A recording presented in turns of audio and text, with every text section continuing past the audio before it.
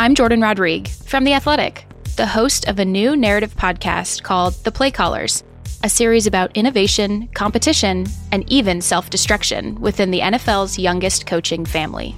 The Play Callers will take listeners inside some of the brightest minds in football like you've never heard them before, featuring exclusive interviews with Kyle Shanahan, Sean McVay, Matt LaFleur, Mike McDaniel, and many others.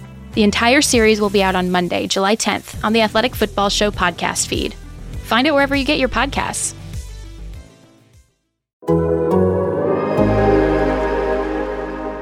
In today's episode of the Sixers Beat, Rich and I talk about the Sixers reportedly hiring Nick Nurse to be their next head coach.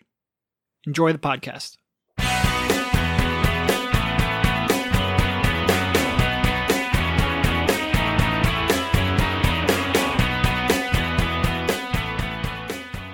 All right, welcome everybody. This is Derek Bodner, joined by Rich Hoffman on the Sixers Beat, part of the Athletics Podcast Network. Here to talk about the all-time three-point percentage leader of the University of Northern Iowa. How you doing, Rich? Is that true? It is. Might not be the reason we're going to spend this podcast talking about him, but it is true. Northern Iowa? Northern Iowa, yep. All right, that's D1. The issue with that, I am sure, and I guess we're going to start by roasting Nick Nurse.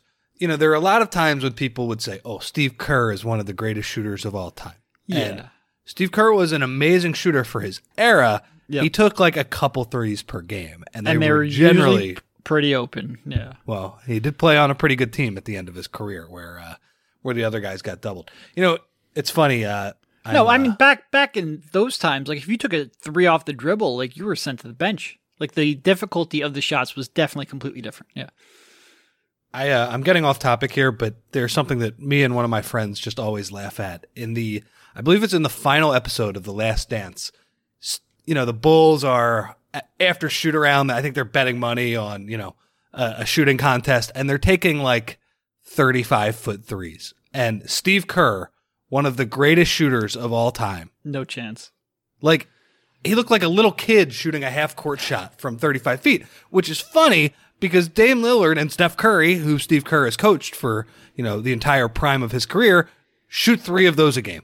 And they do it quite easily. And anyway, in that Last Dance scene, which ends with Michael Jordan, of course, winning the money because, you know, it's a Michael Jordan documentary where, you know, pretty much all the positives are laid out for him. I got such a kick out of Steve Kerr. Like, yeah, he could make a 3, but don't you dare ask him to go, you know, 6-7 feet behind the line. That's what I imagine Nick Nurse doing. Sure.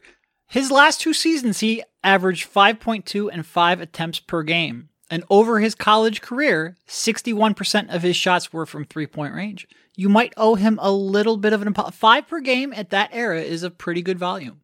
It's a pretty good volume. It's fine. It's really just the inability to not now, shoot it from that far. I have no access to game tape. Like, I think our game tape goes back to like the, I want to say like 2005 era. So it does not go back to the mid 80s.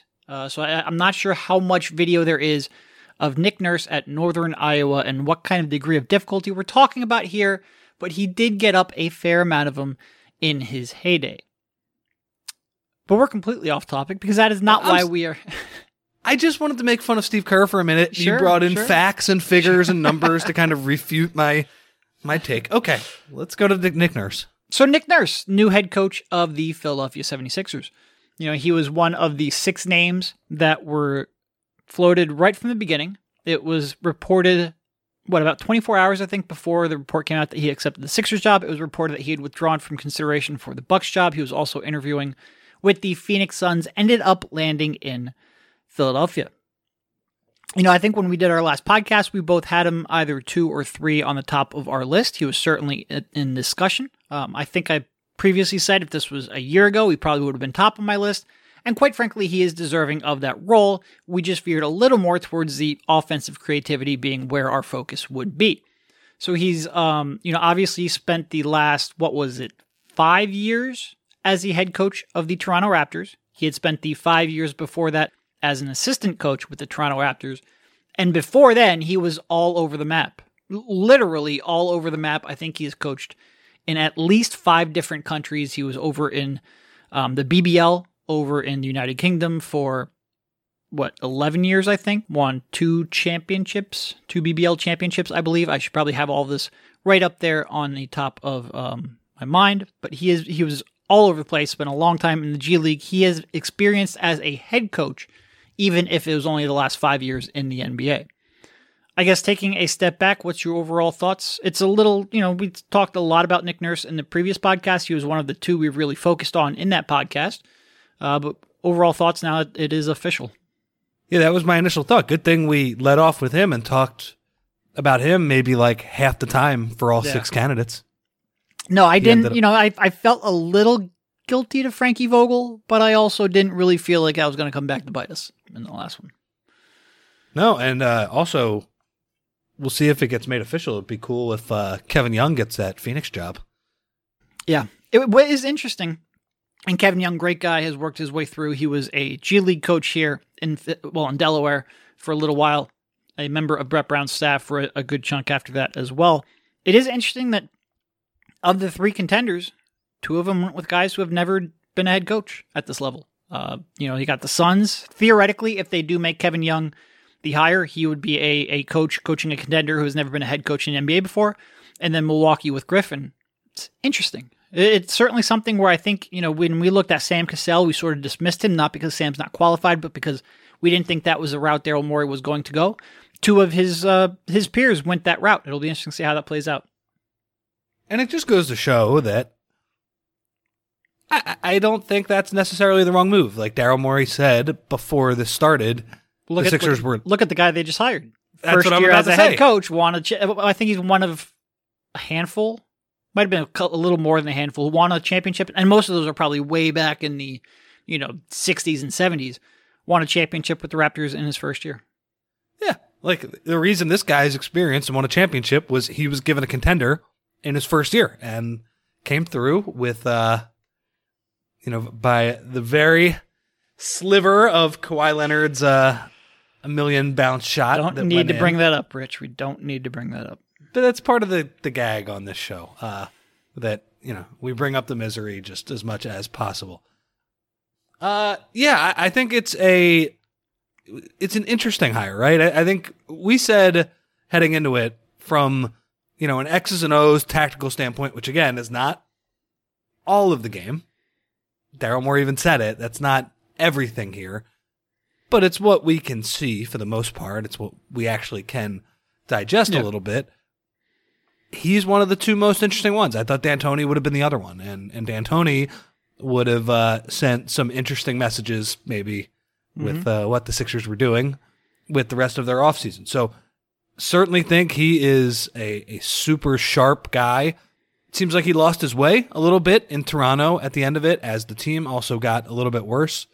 He had that press conference at the end of the year where he said 10 years has been a long time, and that's kind of a weird time to do that. Eric Kareen in my article at The Athletic was like, that was a ridiculous thing to say. And I got to be honest, if we were covering the Sixers, like if that was the Sixers coach doing that on the road and being like, 10 years is a long time, as they're in the middle of a play-in race right before the game, I think I agree with him. I would feel the same way. Just like, this is ridiculous how unfair this is. That said, 10 years is a shit ton of a long time for one coach to be in the same place. I basically heard Doug Collins say 3 years is a long time. Now, he said it after the season, even though he came to that conclusion in the middle of the season. 10 years is a very long time in one place. You just don't admit it while games are still being played. I agree. So, yeah, he's a super sharp guy, but as we said last time as well, the way the Raptors played basketball was almost antithetical to the way the Sixers played basketball. I mean, they're just completely opposite styles, and it will be interesting to see how he kind of bridges that gap. But, look, as everybody here knows, I'm not as big on the coach, even though it interests me and fascinates me. You need Joel to actually start playing a little better in the big games. That is, we said that in the final pod of the season. That's going to be my take moving forward. But in terms of bringing in a new voice and, like an interesting guy that, this could go a bunch of different ways, I'm excited. Yeah. It's an interesting guy. And look, we can get into his defense. I think, we mentioned last time he's clearly a creative guy on that side of the court. We don't think what he used in Toronto would translate to this team, but we also don't expect him to try to use what he used in Toronto. I do think that can be said a little bit offensively as well. I tend to think a lot of offenses take the DNA of their stars, and it becomes that kind of a system. He got a lot of credit in the final year under Casey for revamping that offense and modernizing it a little bit. And then over the last couple of years, that became a very ISO-heavy, stagnant sort of offense, in part because a lot of those forwards are just not great at dribbling or passing. Like, they've gotten to be very good shot makers, especially from where they started. But I'm not sure there's that much you can do with, OG and CI. Like, I think that identity is, but he didn't necessarily find the three-point shooting fell off the... Completely. That being said, it's not like he's inheriting a full roster of elite quick decision makers on this one either. You've got a little more if Harden comes back, obviously. But outside of that, not a whole ton of, plus passers, I would say. Not a ton of creativity, so we'll see what he can do with that. But I think he is certainly, of the candidates, he is as qualified, if not more qualified than any of them. I'm very interested to see what he does defensively because it's a completely different group of talent that he has to work with. And I'm interested to see what he can do in terms of getting Joe into the spots he needs to be in the playoffs, because that's really what they can come out and have the second-ranked defense or second-ranked offense in the league, and it's going to be like, all right, but can you do that against the Boston Celtics with Joe as your focal point? And that will be his pretty much entire, because no matter what he does defensively, when the playoffs come around and Joel Embiid's flying around, they're going to be good. And I think that's one thing we really learned this year when, God, that first third of the season, it was just like, this is a train wreck defensively. I've never seen it be a train wreck defensively. I don't know how they're going to get back on track. Well, the way you get back on track is you make Joel Embiid very motivated and he just covers up a lot of shit. And Nick Nurse will figure out how to get them to be a good playoff defense. Can he get them to be an effective half-court offense in the playoffs? That's going to be his entire job, and keeping people happy. And that's why it's a little bit of a weird hire, because that's not his forte. Like, the Raptors' half-court offense over the past couple of years was bad. And look, I think it's mostly the players' fault, right? When you're running Pascal Siakam ISOs surrounded by the worst three-point shooting in the freaking league. And You're limited. Yeah. And certainly below average passing. Like, you cannot emphasize that enough. Like, just below average passing pretty much all over, maybe outside of Scotty Barnes or somebody like that. Pascal's pretty good on the move, but again, he's not LeBron diming people up for sure. Yeah, he might not be a negative passer at this stage of his career, but he's not a plus passer for sure. And he's also not what I would consider like a quick decision maker too. Like, fine, he can make the pass, but that also has to come from his isolation and they can make the reads when they force a rotation, but if there's not a rotation, it's just dribble, jab step, dribble. What are we doing? Yeah. Okay. So let's start with the defense though, and just kind of dig into that. I'm very curious to see what will happen, because Nick Nurse's big thing is ball pressure and forcing turnovers and active defense. You're saying that's not James Harden? If James Harden is here, I think this is the worst roster in the league for that style. Am I like? Yeah. No, you're 100%. And that's why I don't expect him to carry over almost any of that. Like, he has to completely redo what he does. And it's tough because Toronto has been obviously not the same, because they've lost Kawhi, they've lost Kyle Lowry, a lot of players, but who they've targeted and the types of players that they've targeted has been pretty consistent. That's why we thought Scotty Barnes was a really good fit there. You don't know if that was for Nick Nurse's scheme or if Nick Nurse was playing in the scheme for the players that Masai was drafting. He has to just take everything and throw it away, because it's not going to work here. Like, maybe Maxey can pressure a little bit, but he's going to get beat a lot if he does that. And Harden, not at all. And it didn't work at the end in Toronto, too, which goes to show that, I don't want to say positionless basketball is a hoax, but you better have players that can do a variety of things. Like, if you just have a bunch of 6'7" guys, like, it doesn't automatically work. Yeah. Well, and even there, like, you had Fred VanVleet, and you usually had a pretty traditional center as well, so it wasn't completely positionless. They didn't over the past, like, until they got at the end, Puddle at the end. I still call him Puddle from Game of Zones, but it was clear that they were just getting destroyed at the rim. Now, part of that was they were rotating like crazy, but they also didn't have a traditional rim protector, and it was clear that Masai made that crazy trade for Puddle where he gave like a very lightly protected pick to San Antonio, which, by the way, San Antonio is. Yeah, I know Oklahoma City. They're looking good. It might be in 10 years. We might be back to like, the mid 2000s where the Southwest Division is just where all the good teams are. Because everybody's talking about Oklahoma City. San Antonio has Wemby, and they have a lot of picks too. Like Wemby's worth 3/4 of Oklahoma City's draft haul, just right there. Yep. No, it's draft haul, all of that stuff. Young players. It's all about getting that one guy who can be a top 5 player.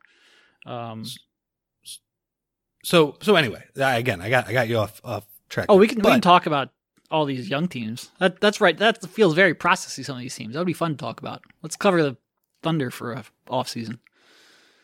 Well, yeah, but with this second apron, we better do it quickly because they're not going to be able to afford all those guys. That's if true. They're good at the end of it. The James Harden trade will be actually necessary this time around for Oklahoma City. The bad James Harden trade for them. Yeah. Not the Sixers' good James Harden trade.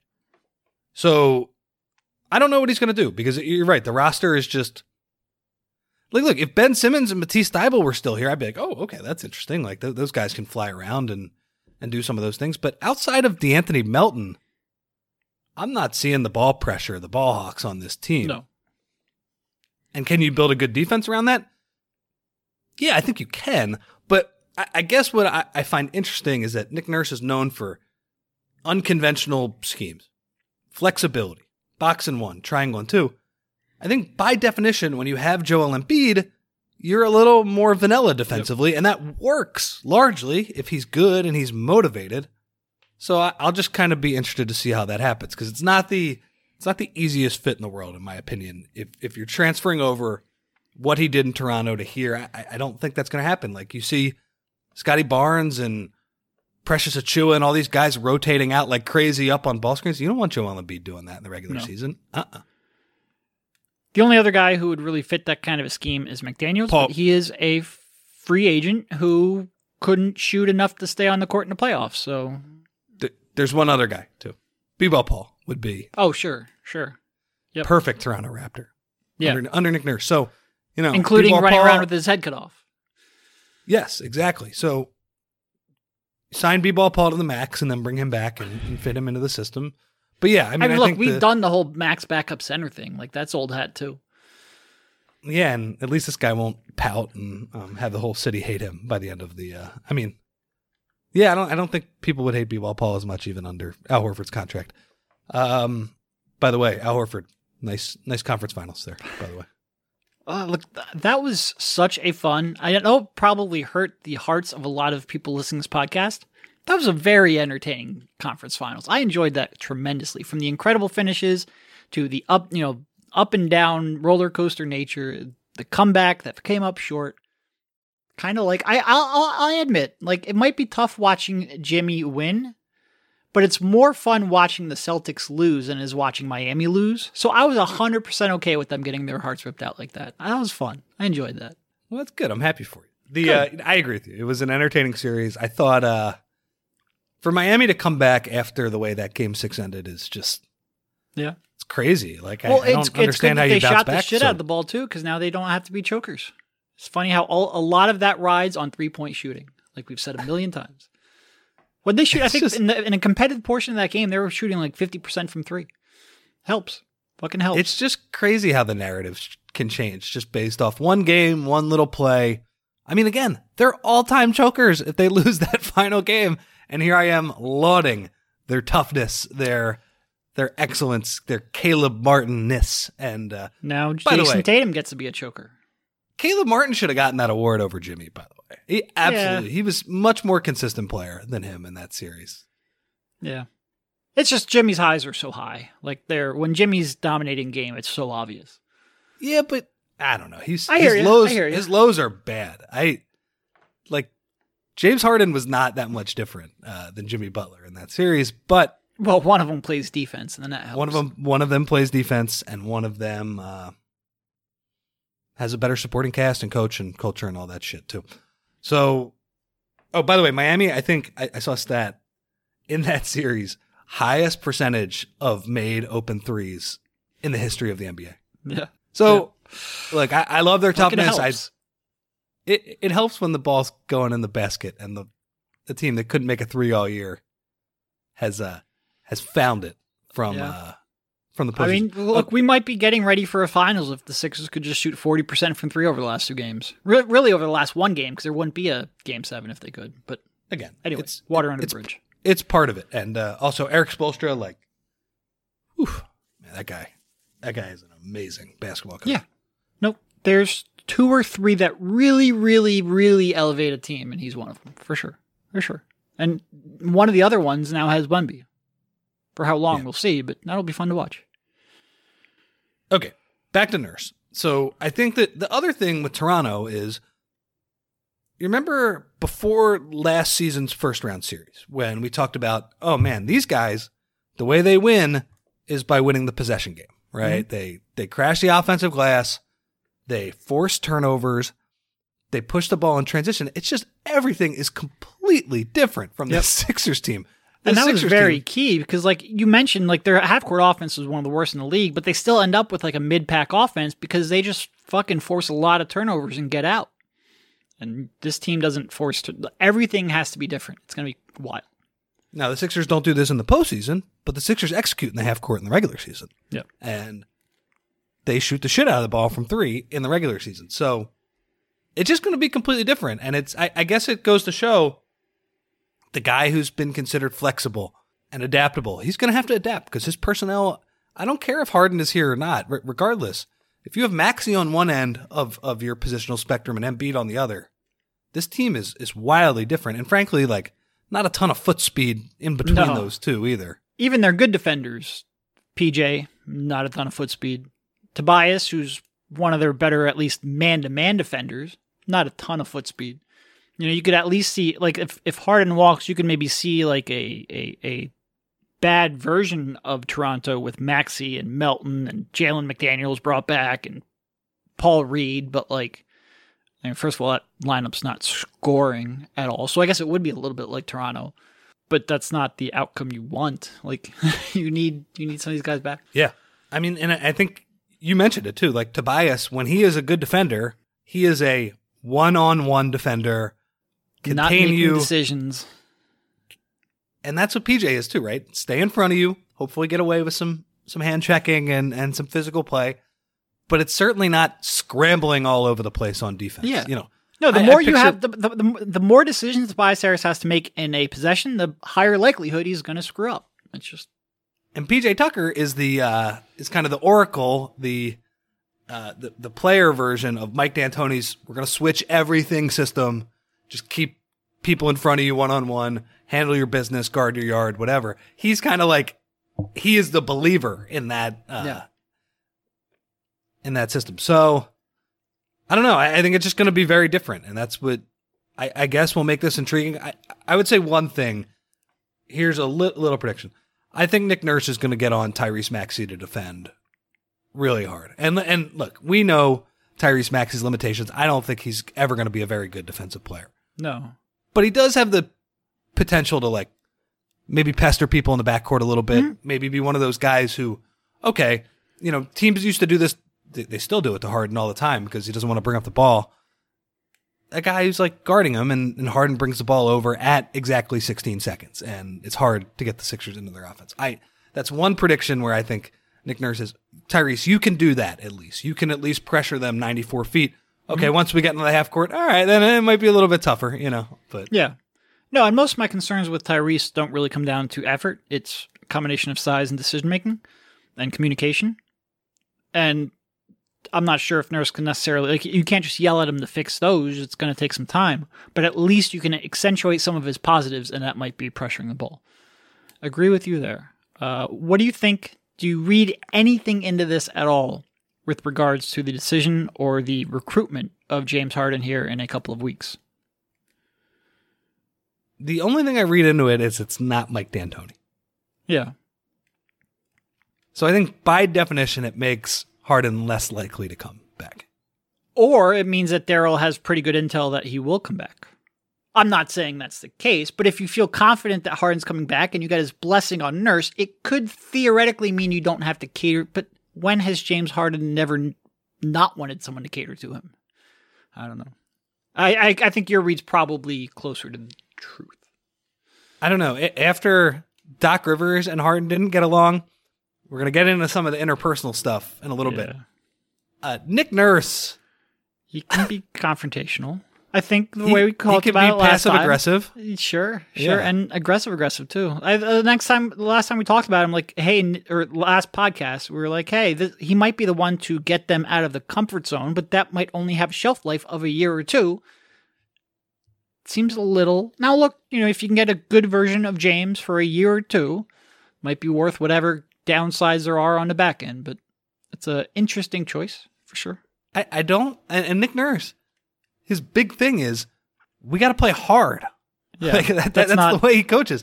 Eric Green wrote about it in his story. Gary Trent said, "Yeah, I got used to hearing him criticize my defense in the media before he would say it face to face to me." I'm like, oh my God, I can't even imagine what the James Harden situation would be like. And hey, look, maybe James Harden appreciates. Like, Nick Nurse threw some crazy defenses at Harden. I remember there was a game in Toronto where they basically played behind him. This was like the height of Harden and the height of Raptors being good. And like, they completely tried to take Harden out of the game. I believe the Rockets won that game. Maybe there's some respect there, but I don't know. I find it hard to believe that James Harden will be better with the guy who's the little bit of passive aggressive. We need you to pressure the ball, which I stink at, coach, over Doc Rivers, who I don't know. Like, their big problem was that Doc was like, "Hey, maybe don't go to Vegas during the playoffs." Like that seems reasonable from Doc's perspective. I don't know, and he did it privately too. I agree with you. This could be interesting. In fact, he said publicly when asked about it, there was a story with one of the Boston guys interviewed him after the game. He said, "I said go ahead," or whatever. So I don't know. I think my read is right, but also James Harden has limited options. So we will see how that goes. I certainly don't think Nick Nurse is like completely disqualifying for James Harden. No, I agree. I would put it that way. I agree. It's where were we going to pivot to from there? Well, let's talk about the offense because that has been bad. Yeah. And I guess my question to you is, he coached for the Rio Grande Valley Vipers, right? That's their. Yep. Mm-hmm. That team was used by Houston in kind of a more aggressive fashion for a lot of years than a lot of G League teams, where they experimented with play style. They obviously experimented with players like Robert Covington. I remember doing a story on Cov, and Brett Brown told me, he played for Houston's G League team. It's not and even like when basketball. He came here, all he used to do was jack threes, and that's all he would do. And we actually had to teach him how to play defense here. And I think largely that was successful. But that's why, when Cov first showed up, I guess it was like 2014 he showed up in Philly. Like, he was shooting all of those long threes, and that was pretty easy for him because that's all he was doing in the G League. I kind of wonder with the offense if the partnership with Morey is kind of more instructive than maybe we think. Like they ran some really ugly offense in Toronto, but this is somebody who grew up in the kind of pace and space, shoot a bunch of threes. And I don't know, like, again, as much as the defense is not transferable with this personnel, the offense is easier to run with these guys. It really is. Like, it doesn't take a rocket scientist. Get the ball to Joel Embiid, at the free throw line and pick and roll and those things. So, I guess I'm kind of curious if this becomes a little bit more of a Morey ball team, if Nick Nurse is kind of more willing to, space the floor and take more threes. But that's kind of my only thought there. Yeah. No, like I said, his final year as an assistant before becoming a head coach, he was given a lot of credit for modernizing Toronto's offense. They ended up with the second-ranked offense in the league that year. They went from 22nd in three-point attempt rate to 5th. So I think he definitely agrees theoretically with Morey ball, at least at some level.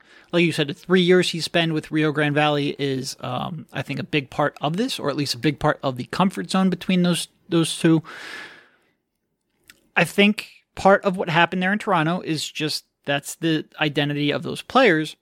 we just haven't really seen that kind of creativity to get Joe to his spots. I do think you're right. Especially in the regular season, this offense is probably going to be easy to run. Like, they should end up with a top 5 offense if Harden returns and if Embiid is healthy.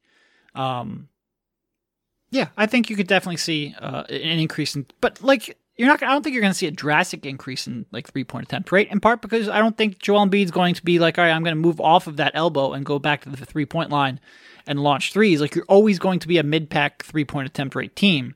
But I think, I don't want to say Doc didn't care about that, but I don't think Doc was obsessed with that. I think you could see an uptick in attempts. Not drastic, but an uptick. Yeah. So that's kind of my only thought there. And it just goes to show this coaching thing. There are gray areas, and your personnel often dictates who you are, because Nick Nurse heading into Toronto was considered an offensive guy. Yep. Like, he was, the offensive coordinator, like you said, under Dwayne Casey. He, was lauded for his ideas and kind of his creativity on that end. Rio Grande Valley certainly helps there. That is not his MO anymore. Like, we are praising him for his creative defense and all of those things, and not as much on the offensive end. It'll be fun to see him in a different environment, in a different challenge. Totally. So let me ask you, it is kind of amazing though, because like, he's coached like 14 different teams or whatever, and really the only one we can draw something meaningful from is that spot in Toronto. And because they've been so similar in how they've been constructed, like I said, it'll be interesting. Yeah, I wasn't following the London British Basketball League team. No big thoughts on the Birmingham Bullets. Oh, is that he did coach London Towers. He's coached a bunch of teams over there in England. The London Towers. Manchester Giants. Big fan. Towers beat. So, looking for the best place to buy tickets for any of your favorite teams or sporting events? We've got the spot. Our partner, StubHub, has been the leading ticket marketplace in the world for over 20 years, providing a 100% guarantee with every order. From a worldwide selection of live events, the widest choice of tickets, and industry-leading partnerships, StubHub has what you need to purchase with confidence. StubHub, an official partner of The Athletic.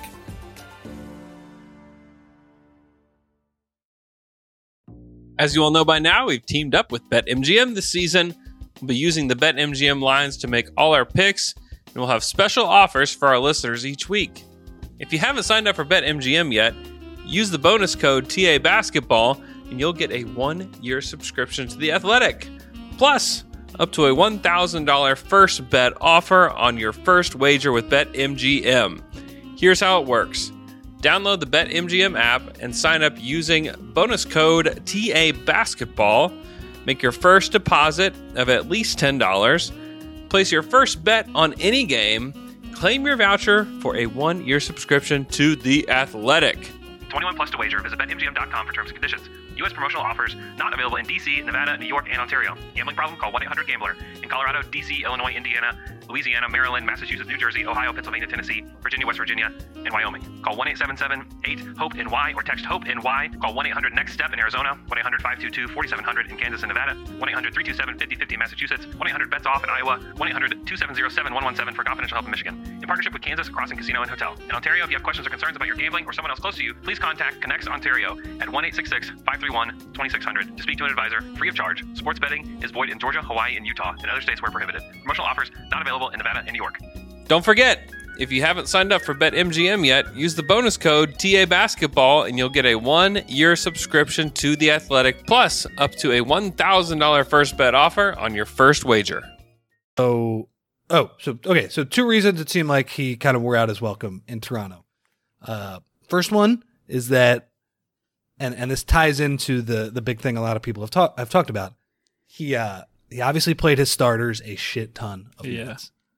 And the other side of that coin is that the younger players at the end of the bench, not a whole lot of player development going on there in Toronto over the past couple of years. And I guess it seemed like Masai Ujiri was not happy with the development of those players. He's mentioned that. There was certainly some disagreement there. What do you make of that, and kind of how does it apply to this situation here? Yeah, I mean, look, I think For a long time, Toronto was one of those organizations where you look to and you said, it seems like everyone they draft just gets better. And certainly recently, the playing time hasn't been there. I think in part because Nick probably felt like going from a championship level to sub-championship level, he almost had to overachieve. So he might have felt the pressure and leaned on veterans more than maybe he should have. You know, I'm not going to say like they can't develop players, but when you look at young players here, I mean, who are we really talking about? Like B-Ball Paul, if he's brought back. Jalen McDaniels, if he's brought back. But B-Ball Paul, it's not like... I know there are a lot of people that want B-Ball Paul playing alongside Embiid. I don't. I want passing and decision-making on that floor around Joel Embiid. That's not B-Ball Paul. You don't really need Nick Nurse to give an uptick in B-Ball Paul's minutes. You just need to make him... or you need for him to make the right decision on the backup center. That's my only real request with B-Ball Paul and Nick Nurse. So that's really, you know, what we're talking about there. You're missing the other name that people really want to see. Jaden Springer. Just saying. Sure. Okay. That's what the streets are calling for more Jaden Springer minutes. I'm sure. Look, Jaden Springer looked fine in a limited amount. I saw him with the Bluecoats. He looks like he has improved his skill level. I will almost always be skeptical on players like that until I actually see it in NBA action. I do believe in his defense. You can go back to when he was drafted. I believed in his perimeter defense. He needs to be playable on offense. That's fair. Like, it would be great if they could, you know, have one of these wins here so they could have some cheaper, more cost-controlled players, especially with Springer on a rookie deal. He'll be a restricted free agent. Get him on a cheap number. Yeah, sure. Fair point. I don't have my expectations high, but it would be great if you can get a surprising win. That's fair. He'd fit Nick Nurse's scheme fine if he's legitimate. This is off topic, but I was just imagining George, who I love, if he gets re-signed. Oh my God. And him running around. Scrambling around. That'd be a disaster. Yeah, again. So not the greatest personnel right now for Nick Nurse, but we'll see what the roster looks like next month. Yeah, I think, and if you look at Toronto, I think the way it was described is that both the front office and coaching staff have, you know, a little bit of blame there. I mean, some of it is that Nick Nurse is emotional and competitive and all those things, and he probably chased too many regular season wins. Yeah. And by the way, outside of, you know, they had that one like weird year, but outside of that, you generally looked at them and you went, oh man, they always overachieve. Like I always say, this is the year they take a big step back and they very rarely do it. Yeah, you know, that comes at a cost. 2 of the last 3 years were rough. Now, the 1 year, I would say the Tampa year, yeah, toss that one out. That one, they were in very weird circumstances. They had a bunch of injuries, bunch of COVID issues, stuff like that. Okay, toss that one out. They ended up tanking at the end. Yeah. This year was bad. They were an underwhelming team, but part of the reason they were underwhelming is because they overachieved a little bit last year, and they probably set their expectations a little bit too high. Scotty Barnes takes a step back relatively too. And they overachieved in 2020, I thought, pretty handily after losing Kawhi.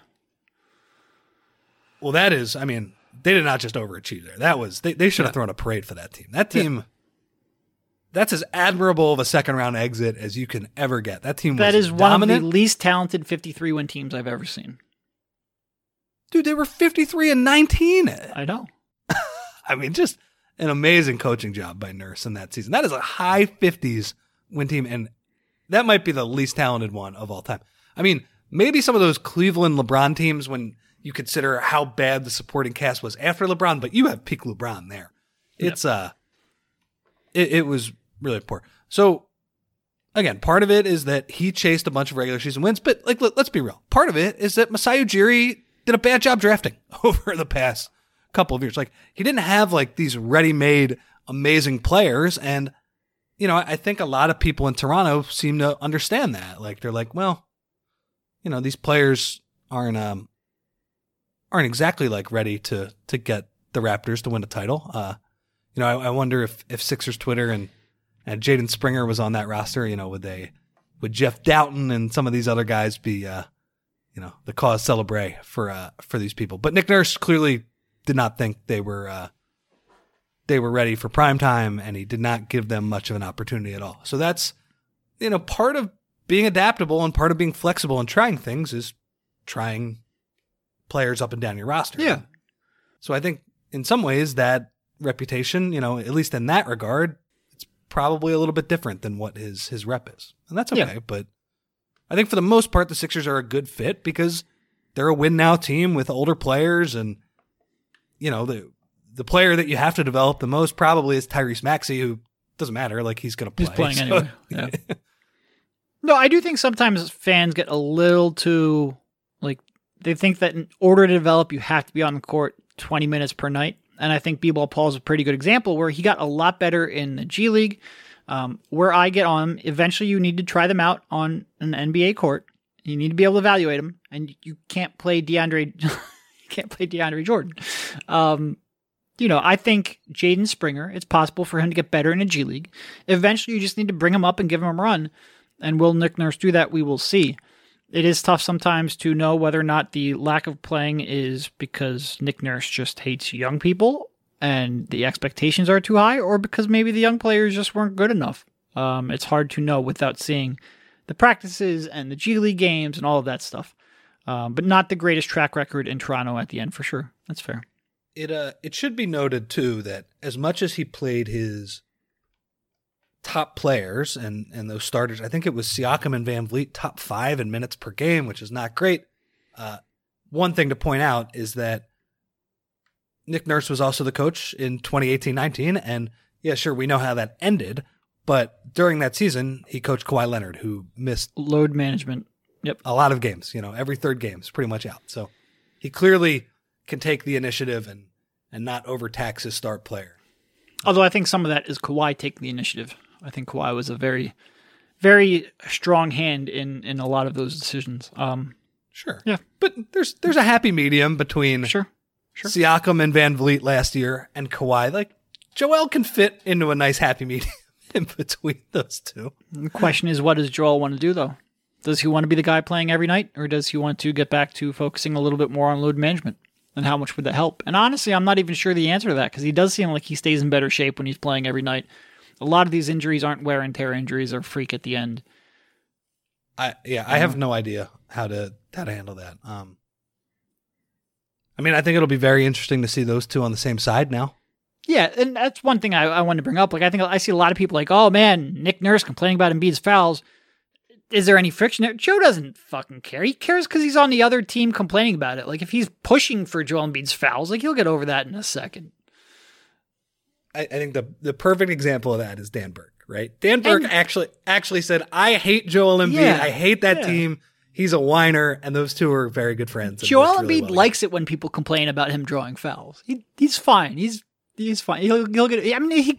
Andre Drummond played for the team, and they were fine. Joel, he'll be fine. He'll be fine. But he has also voiced, he was like, man, this guy, all they do is double and triple team me. It's like all they care about is me not scoring points. The point isn't even to win the game. So I think it'll be very funny to see them on the same side. I definitely think there is a level of respect. Even before he said, respectfully stop bitching about calls, He said, I really respect him as a coach. He's done a lot. And I think that is genuine, because Joel is a basketball junkie who watches every team around the league and how teams guard the other best star players. So that'll be an interesting one. And I guess that leads into the last point, is that, we already touched on this a little bit, is that Nurse's locker room player man management left a little bit to be desired over the past couple years. Yeah. I think some of those press conferences will go over better in Philly when he's like, this player sucked, our efforts sucked, those type of things. It'll be quite a difference from Doc, who would be like, there'd be like a fire, and he'd be like, there's no fire. What are you talking about? We're fine, or whatever. It's a very obvious thing. That said, how does that go over in the locker room? How does he motivate his players? Is his direct communication, as I think Eric pointed out, that wasn't great at the end of his career. How much of that is just, 10 years in one place, a lot of the same players, maybe the relationship had run its course and it'll get better with a fresh start. And how much of it is, he's a little bit of a hard charging guy, and there might be a shelf life on those things. Which shelf life's fine. If you're telling me he's only got 3 to 5 years in Philly, that's fine, because that's a window you need to win a championship in. It's, will you get buy-in during those 3 to 5 years? He needs to at least have buy-in at the beginning half of his tenure, beginning part of his tenure, if you're going to be that tough on players. It'll be very. I'm fascinated to watch the Harden fit if he if he does come back. All right, I guess any quick thoughts on the finals coming up here? I'm excited to watch. I know. Who do you think Sixers fans are rooting for generally? Not us, because I'm just rooting for entertaining basketball. But like, which one do you think will hurt them less? It's a good question. I mean, I feel like probably Jimmy at this point has earned like begrudging respect, and the damage of him leaving is damage no matter what. So I feel like if he leads the Heat to a title, which I don't expect, I'm picking the Nuggets pretty heavily. But I think if that happened, I think it would probably be less damaging to the Philadelphia fan base than Jokic winning. I think if I was still a fan, I would want Jokic to win, just because I enjoy watching that. It's kind of a pretend. Well, I certainly enjoy watching them, but it's also kind of a pretend rivalry. It's like, oh, okay, like who wins the MVP at the end of the year? They play one time every year because Joel misses one of the games. Yeah. Like it's not that important. And by the way, the idea was, I guess the reason you don't want Jokic to win is, oh man, he'll get so far ahead of Joel in this rivalry. Guess what? He's already really far ahead of him. Yeah. And the only way Joe can get back into that conversation is to do what he's doing now, which is independent of these finals. So, to me, I actually think if I was a fan, I would want the Nuggets to win. But I also have not been for a few years, and I certainly have not gotten into the Jokic Embiid back and forth like a lot of people have, just because I don't really care. Yeah. It's going to be fun. I think I hope the ratings talk doesn't overshadow it, because they could have had Celtics Lakers, and I bet you that would have done, considering how well the ratings have bounced back this year, which I always like to see. I don't care about them as much, but it does go to show that the league is relatively healthy. I just hope it's not used against the NBA too much, considering these are smaller markets. And this is the hardcore basketball fans finals. It feels a little bit like a San Antonio Spurs run, and I got sick of the argument back then too. Yeah. I wonder how much, like, do you think people would have thought the Spurs were a fun team to watch if they played in a bigger market? Because I thought the Spurs were really fun to watch. Maybe not a lot of personality or outward emotion, but like the style of play I always found enjoying. I wonder how much of that was just they're playing in San Antonio. I think certainly towards the back end of their run. Like, I think the team that I'm thinking of, the 2013 and 2014, the team that won the championship, but also the one that lost on the Ray Allen shot. Like, they played the beautiful game more than I've ever seen a team play the beautiful game. Now, if we go back to like the 2003 Tim Duncan post-up. Now, in fairness, that era of NBA basketball was, Yeah, that was considered beautiful basketball back then. So I can't really... I certainly didn't like watching that. I remember the Pistons finals. That was a good close series, but I kind of hated those Pistons. Well, I get it. I like that they didn't have a star, but they played good defense. They played ugly basketball. And not only was their own offense ugly, but they made the other offense ugly. It was, I didn't enjoy watching. Look, and Rip I liked watching, but that was it. Rip I liked watching, and that was a guy who shot mid-range jumpers and ran off screens. Like now it would be Rip Hamilton running off screens from three. I mean, he would still be a really good player now. Anyway, I think for the first part of it, it's pretty ugly era of NBA basketball. I certainly think 2013-14, the 2013 Heat Spurs finals, that was an all-timer. That's one of my favorite ones of all time. That's just, and now look, I think the game was played a little bit differently. Like, teams were still, the Heat were like blitzing screens, which kind of led to this crazy pinging ball movement, which doesn't really exist as much anymore. No. Kind of wish they would change the rules a little bit to start playing bring that worse back. Defense so that the offense can be more entertaining. Well, at some point, I think it was pretty shortly after that, Frankie Vogues realized, oh wait, if we just stick this giant dude in front of the rim, it's hard for them to score and we don't have to work as hard. Oh, yeah, let's do that. But anyway, I think in terms of this finals, like the way Jokic plays, hopefully Jimmy has a couple of really good performances, because he was really losing his legs at the end of that series. Yeah. Hopefully he, drinks some of that big face coffee and gets into the cryo chamber and figures some things out. Well, we have that. I think the Nuggets are going to win too, by the way. I agree. And that starts tomorrow? Yes, Thursday. Yep. All right. Well, I think that is a good place to cut it off. Thank you, Rich, for jumping on, and we will talk to you soon. See you, man.